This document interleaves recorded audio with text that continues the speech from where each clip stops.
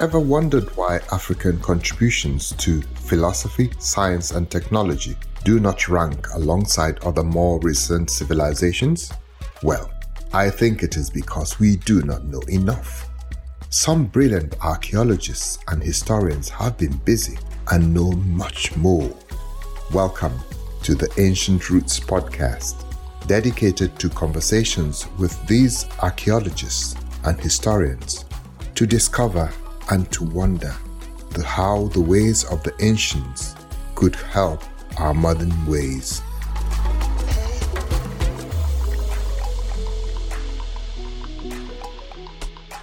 Thank you, George Abungu, for being here with us. George is the owner of Okello Abungu Heritage Consultants. He was the Director General of National Museums of Kenya. And before that, he was head coastal archaeologist and head coastal museums program at the National Museum of Kenya. He studied at University of Nairobi and Cambridge University. And he has a BA, MPhil, and PhD from Cambridge University. Welcome, George, and thank you for being here with us. Thank you very much, Joseph. Thank you for having me over. It's a pleasure to be with you. So let's quickly jump into this. Our listeners may be wondering with me, why archaeology? How did you get to where you are today in archaeology? Well, that's a very interesting question. Archaeology, how did I get into archaeology and why archaeology? To start with the reason discussing why, I think archaeology is a very important subject in that it goes beyond history. It does go beyond what historical methods can be able to provide you with. And so if you are someone who is inquisitive of the past, who understands the value of that past, and the past, of course, shapes us, it makes us what we are and what we want to be. It also shows what our ancestors have bequeathed us. So if you are an inquisitive person and you want to go what historical records provide you, you have to go to archaeology. And I think that I was an inquisitive child from the beginning. I like to explore. I wanted answers to questions that I did not understand. So I was always on the edge. And so when I got an opportunity, when I went to the University of Nairobi, I joined the archaeology class, and we were only 3 of us in that class who did archaeology. And all of us managed to go through. I think we all managed to get a PhD at the end, and we have contributed on our own different ways. But cut the story short is that I think I was quite inquisitive of the past and appreciated what my ancestors had done. I think there had been a lot of, when you go through university, you are told, oh, Africa had no history. And then I was asking myself, how can Africa have no history? Now, through archaeology, I have been able to understand that Africa is probably the richest continent in terms of historical records, contrary to this earlier thought. That, you know, when we're looking at Africa as a continent, it's the cradle of humankind. This is where the first humans sort of stood up. Without archaeology and paleontology, you would not be able to know that. We were the first inventors of tools. So the earliest stone tools are found in Africa. We are the inventors of fire. Of course, fire could have been there, you know, through lightning and all that. But controlled fire that, you know, brought people together to create sort of communities. The evidence is first found in Africa. So Africa has a lot. And it is through archaeology that we have been able to understand all these. So archaeology is critical in understanding our being, in understanding ourselves, in understanding where we come from.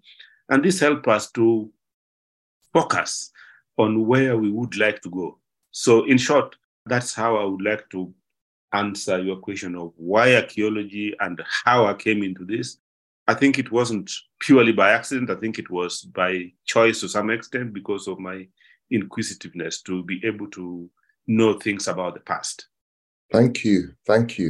when you say inquisitive, as an inquisitive person, I can see how that would play out into that curiosity about what was there before.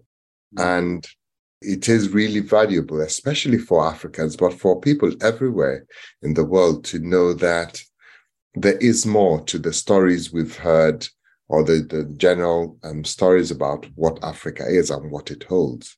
So may I ask you, could you share with us a couple of your inspiring archaeological projects that we may not have heard about? Thank you very much, Joseph. It's very difficult, having been in this business for the last 40 years and having done archaeology in Africa, many parts of Africa, Europe, and many other continents. It's very difficult to choose one. But maybe I would point out a few of the ones that have been involved lately, and then also on the particular ones that sort of built my career. I was a professor of heritage studies and archaeology at the University of Mauritius. And during that time, I got the opportunity to work on some very specific sites. One of these was the site that was dealing with the issue of settlements of enslaved people in Mauritius, those who rebelled. They were called the Maroons. So they rebelled and ran away from the plantation farms and went on to top of the mountains. And there they had to survive by all means because they were being hunted by their owners. But through blood and spirit, these people were able to survive and create a colony up there. And that's one area that it's been very special because I worked on caves that they were able to survive and live and until freedom came. The other one is in a small island called Rodrigues. Rodrigues is a small island off Mauritius coast. And during the colonial times, they claimed that a lot of treasures were buried. Some of these treasures were supposed to be taken to the French emperor. And there were these pirates who managed to convert these things, and they were buried, and then they were arrested, and they never told anybody where they buried them. So some claim that they were in Mauritius, others claim in Rodrigues, others claim in Reunion. But to cut the story short, this person was actually sentenced to death in Madagascar, and I think he was hanged there.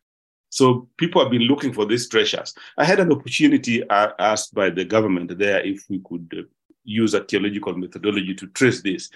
Although we didn't find them, it was very interesting, the way people were so interested in finding this. We had to be guarded by the police because people wanted to come and see exactly what was happening.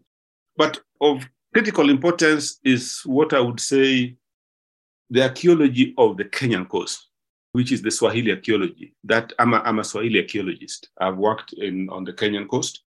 Now, these are major settlements which emerged during the 7th century AD. But even earlier, the Swahilis have always been there on the East African coast. And by around the 10th century, they developed as very complex societies that had very far connections in terms of trade with the outside world.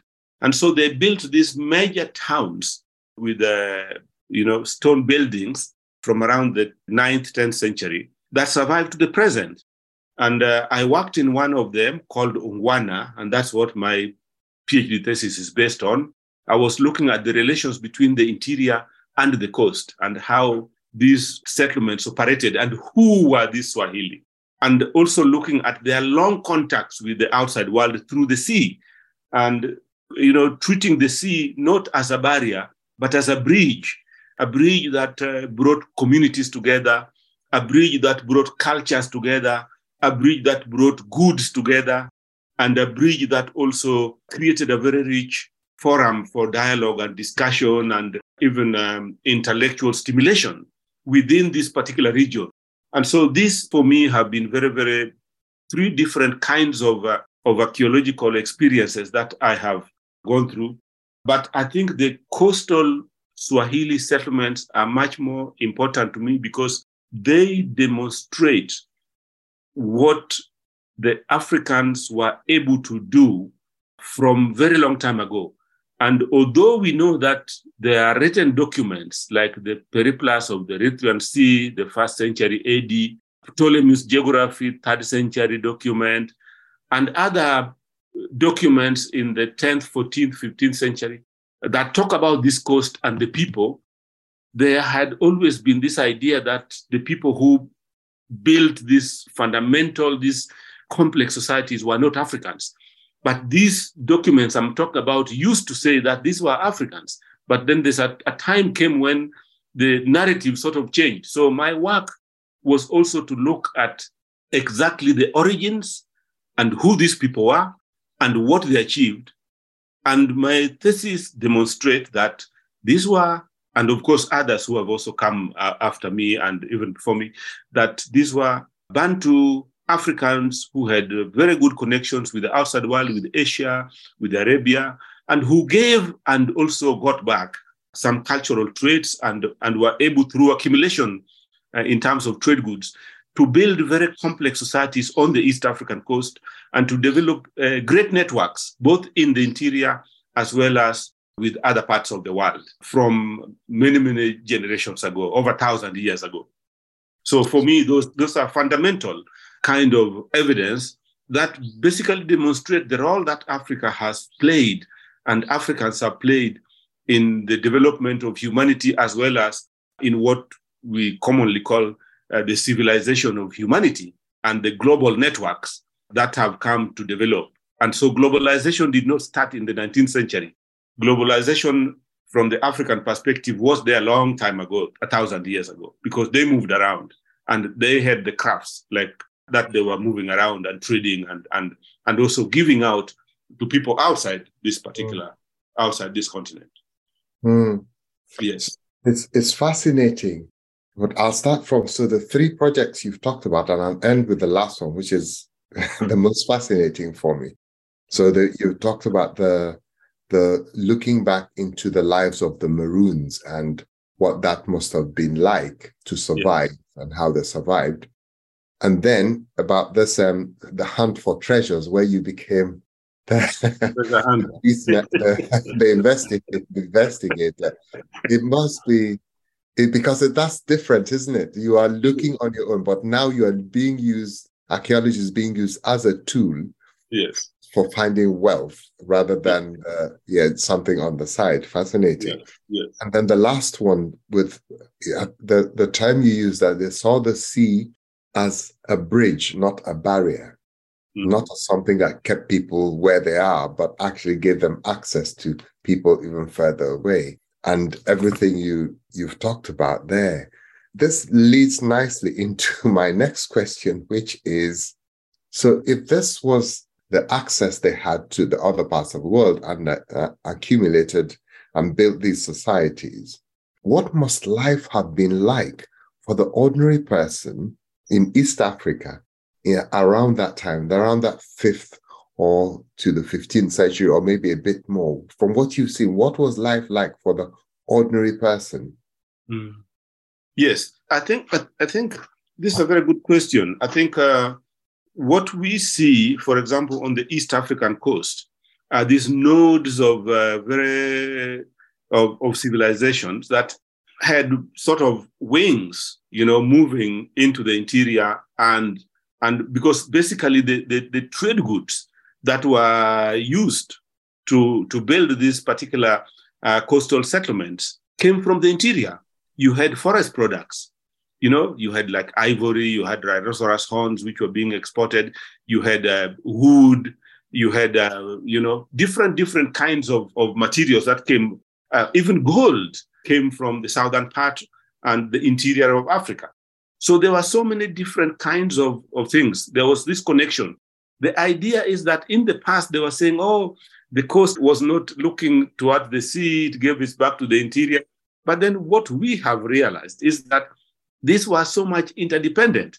So definitely the interior, the local communities were also engaged in this particular trade in one way or another. Even the pastoralists who are coming from deep in the interior moved with their cattle during transhumance, when they're grazing, together with with the items. So people were quite okay.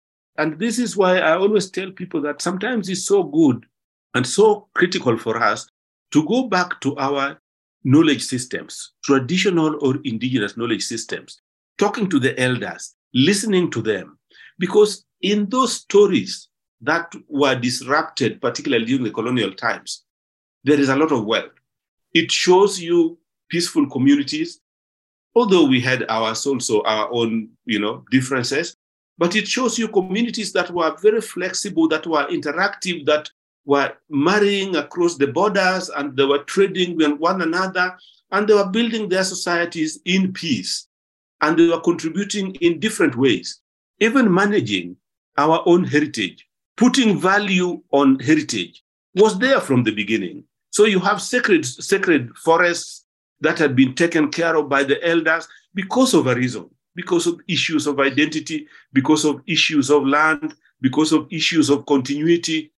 So the local person was very inventive, and they kept these things through orality, through passing it from generation to generation.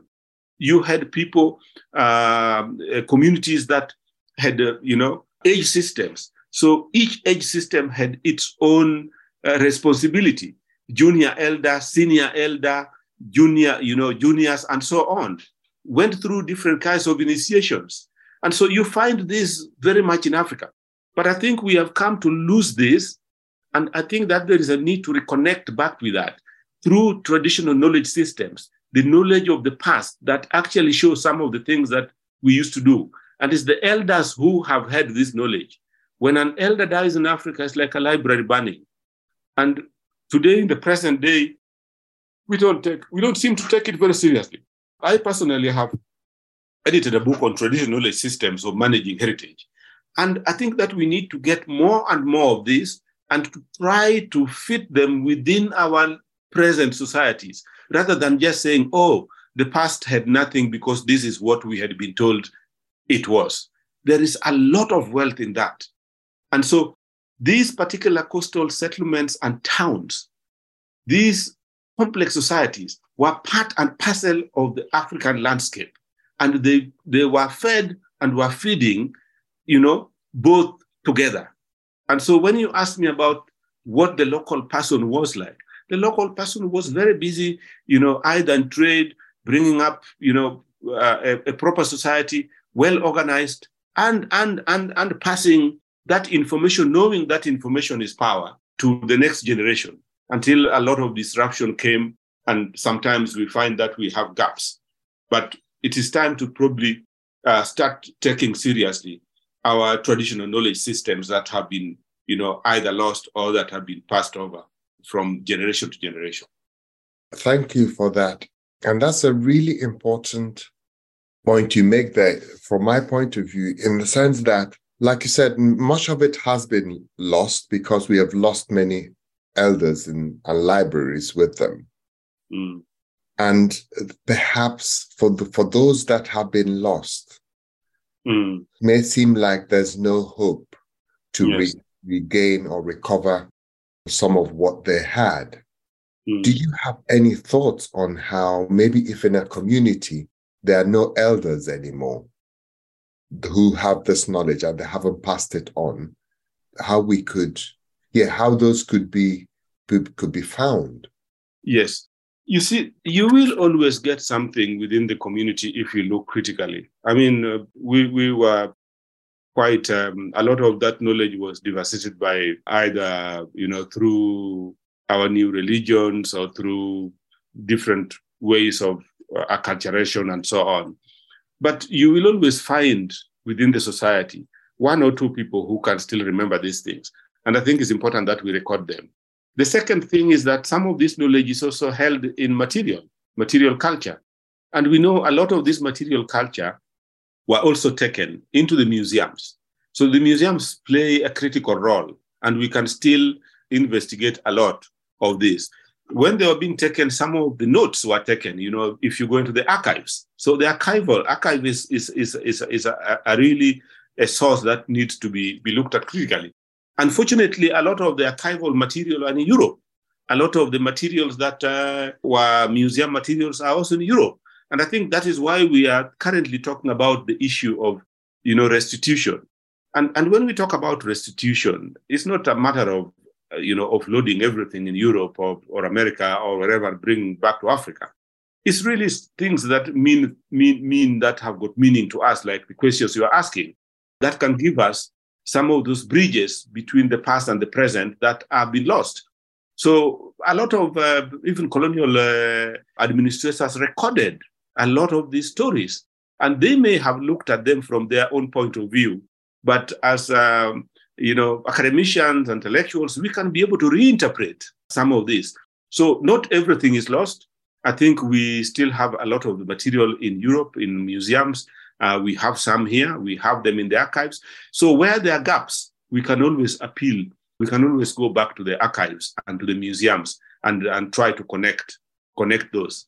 And this is where archaeology is important, because archaeology also gives us opportunity to dig the past and to interpret that past without anybody disputing that, because facts are facts.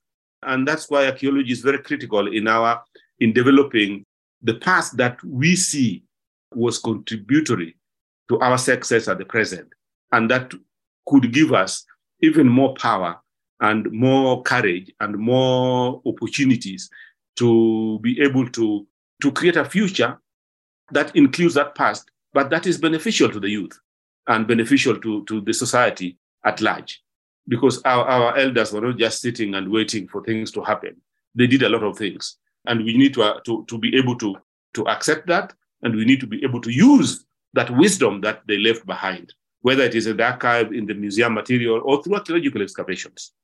Yes, it's as you were speaking, I had goosebumps with the potential of what you're saying, because I've always held that what is called that in the past, we Africans didn't have art in that you hang on walls. If something was hung on a wall, it was hung for a reason, to tell a story. So that many of these materials that are in the museums that people just look at were there before they were taken, were there as a means of telling a story and holding some knowledge.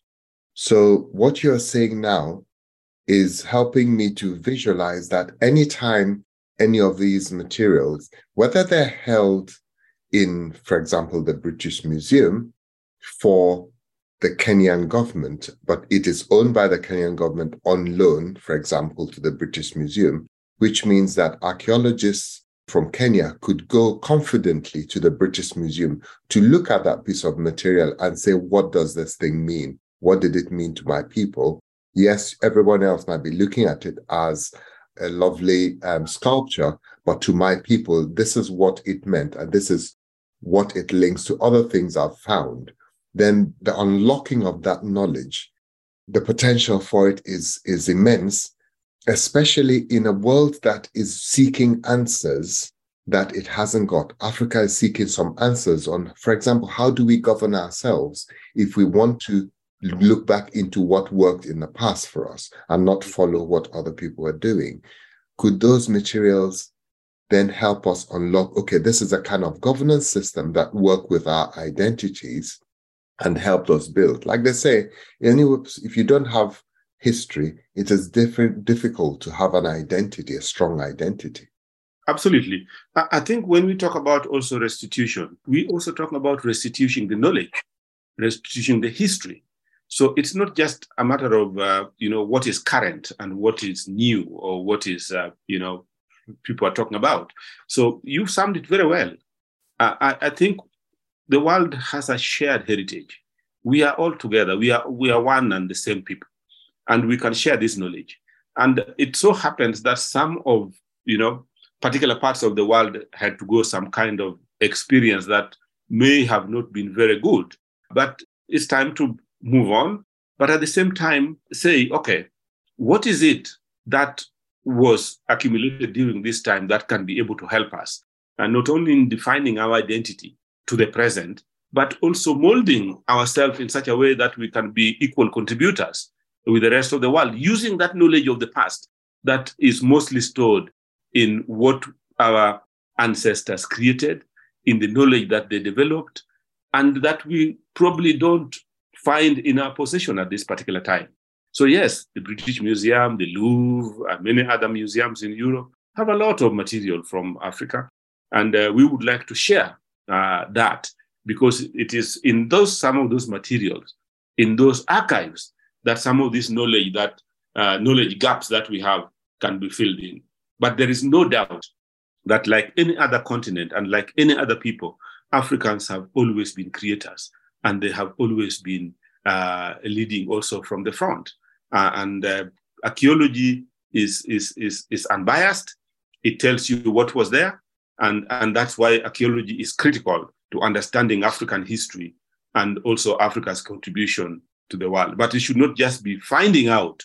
It should be, okay, now we got this. What can we do with it to make the world better? How can we also use this knowledge that has been created in Africa for years and generations to be able to make a better world for the youth, for women, for children, for the elders, for men, for everybody else? I think it is absolutely critical. And how do we ensure that that past fits in a world of information technology, that a world that is being driven today with information technology, that is very critical. It has to merge. It has to merge into that. How does it fit in that? How does some of these creations that Africans have created, like, in terms of navigation, in terms of understanding the stars to move from place to place, in terms of communication from one place to exchange goods, can we be able to be contributors just like any other parts of the world? Yes, we can. There's something you said a little bit earlier when you were speaking, and you said something about flexible borders. And that's how the African continent, from what I've seen so far, was organized. But we are now in a society where borders are fixed, yes, and people are separated. Mm. When in reality, the way people used to live, those borders are flexible, like you said, intermarriages and all that. So there might be a war and the borders shift, but in time, the border can shift back. So the border was not fixed, but a reflection of what was happening on the ground in society. And many of the conflicts on the African continent, sometimes between people who must have been relatives, are caused because of a fixed border. And sometimes I wonder, in getting the knowledge that peaceful, perhaps more peace, there was more peace and compatible societies when there wasn't a fixed border. How could that educate us in finding peace in our world today? One of the areas where African heritage is so rich is in the heritage of peace and conflict resolution. We did fight. Nobody can say you don't fight. But we had mechanisms of ensuring that peace was created. And we fought sometimes over resources. For example, in dry areas in the deserts, there are very limited resources. Water holes, grasslands to graze. And so there will be conflict from time to time. But within the societies themselves, it was ensured that there were mechanisms for resolving those things. Some of those mechanisms were actually embedded in material culture that now are found in the museums.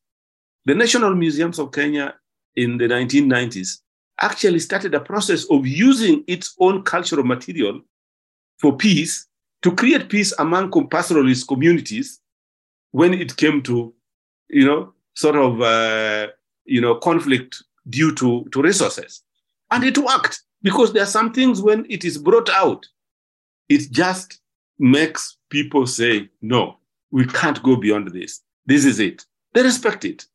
Now, today we find them in the museums. We may not find them at home, in the homes.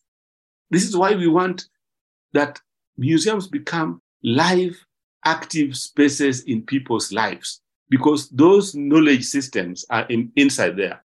Those materials are inside there. We can still use them. Today, we have a challenge with climate change. So resources are dwindling. Definitely, there will be a lot of conflicts. Now, how do we use that knowledge of peace and conflict resolution, what we call the heritage of peace, to bring sense back to the fact that we can share the little that we have, and that through a common understanding, including flexible borders, that we can coexist and live peacefully and even create more and make better life rather than fighting. So for me, that is very critical. It is even more critical in the time of climate change where resources are becoming scarce. We need to go back to that knowledge. We need to go back to that heritage to be able to make it a present living contract with us so that we can be able to use it. Because we have now a lot of problems and we don't know how to go about them. And yet, in the past, these were normal things and we used them and it brought us together. And that's why we survived up to now. Even during very difficult times, even of massacres and all that, through all kinds of things, we have managed to live in Africa and live peacefully and live up to now. We've gone through very difficult situations. But we also have a lot of conflicts, some of the conflicts not from within the continent, but with the interest of outside world. How do we as Africans sit down and say, we have our ways of solving these things. We have our ways embedded in historical records, embedded in historical reality, and embedded on the lives that we've lived and experienced all this time. So for me, there is absolute need to rethink the way we do things so that we can go back. Where we fail, we go back and say, where did we go wrong? Are there possibilities of using some of these resources, whether it's heritage, whether it's knowledge resources of the past that have always made us go beyond our challenges? I think we can. I think we can very, very easily. And if you look at the conflicts in Africa now, there are many, because some of these traditional binding systems have been made to collapse because of intrusions and other things that come about. So I think this is the right time to go back and start reflecting on that past and saying, we think that, this knowledge and this material and these resources that we have should not be in vain, but we should be able to use them in the present current situation and acclimatize them and make them work for us in the present generation. Yeah. Thank you. Look, I could listen to you forever. I could ask you more questions, but so promise me, please, that we will have another conversation, because there's more I want to ask you about the UNESCO heritage sites and other things that you've said here that I'd want us to explore more. But if I asked you one last question, which is, what would you, if there's one thought you'd want to leave with an African listener to this podcast at this point, what would it be? One thing you'd want to leave with them? What I would want to leave with them is that Africa and Africans are very rich in their heritage. We have a long history. Africa is the cradle of humankind. We have been very inventive, but a lot of this has gone through the window and we can bring it back. We need to respect it, we need to rethink it, and we need to reuse what we can.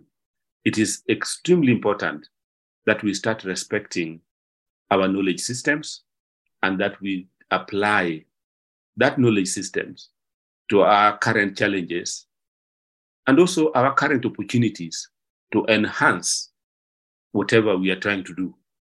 And I think if we do that, if we recognize the past as a resource and recognize the knowledge of the elders as a resource, and we acknowledge that it is possible to use it in the present, I think we would have made a huge step forward.